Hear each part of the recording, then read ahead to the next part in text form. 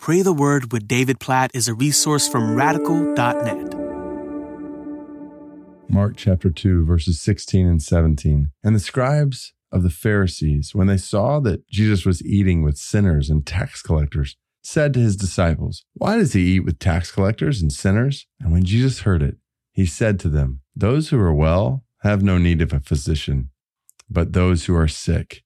I came not to call the righteous, but sinners." There's so much I love about this passage and so much we could talk about in it. But what I want to point out in particular and lead us to pray according to is the dynamic at work here as tax collectors and sinners are drawn to Jesus. These people who, especially the religious leaders, would have scoffed at, are scoffing at them. They're drawn to Jesus. People who are in need of salvation, sinners, people who see that they are sick spiritually.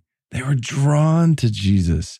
And I just think about my life. I think about my family. I think about the church I'm a part of. I want to live and I want to be a part of a church where sinners feel welcome, where people who are far from God feel loved and cared for and are drawn to. Not because we are like the world. That's obviously not the case here in Jesus' life. He was totally different from the world in such a way that people were drawn to the grace and the mercy that was found in him.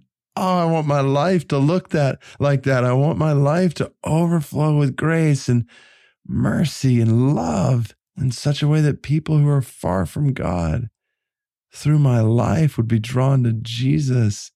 I want to be a part of a church where people who are far from God are strangely drawn to the love and the grace and the mercy they find in the body of Christ. So can we just pray that for our lives and for our churches that we are a part of? God, we pray that you would help us to live and assemble as your people and operate as your people in the churches we're a part of in such a way that, to use language from Mark 2, tax collectors and sinners find a welcome place there in our lives, in our homes, and in our houses of worship as the body of Christ. God, we pray you'd help us to love so well, care so well, show such grace, such mercy in our lives and in our churches that people are strangely drawn to you through us. God, please, may that be so. We look around in our cities and our communities, so many people in need of your grace and your love and your mercy.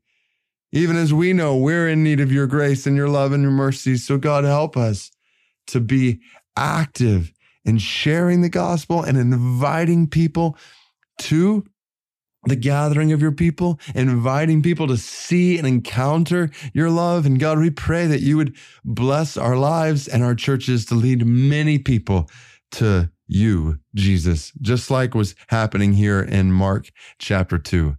God, deliver us from any and every tendency towards self-righteousness and toward cocooning ourselves as religious people in such a way that those who are far from you are not drawn to you through us. And God, we pray this when it comes to the spread of the gospel of the nations. We pray today for the Sudanese Arabs, for Arabs in Sudan, for Muslims across Sudan. God, we pray for your blessing on the church in Sudan and South Sudan, that churches in Sudan would be a welcome place for Muslims to find the peace of Jesus. And God, even as we pray that over Sudan, we pray that our churches would be welcome places for Muslims to find the peace of Jesus and atheists to find the love of Jesus, and all kinds of people from all kinds of different backgrounds to find you, Jesus, just as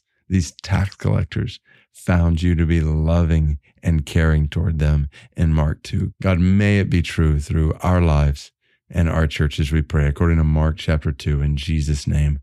Amen.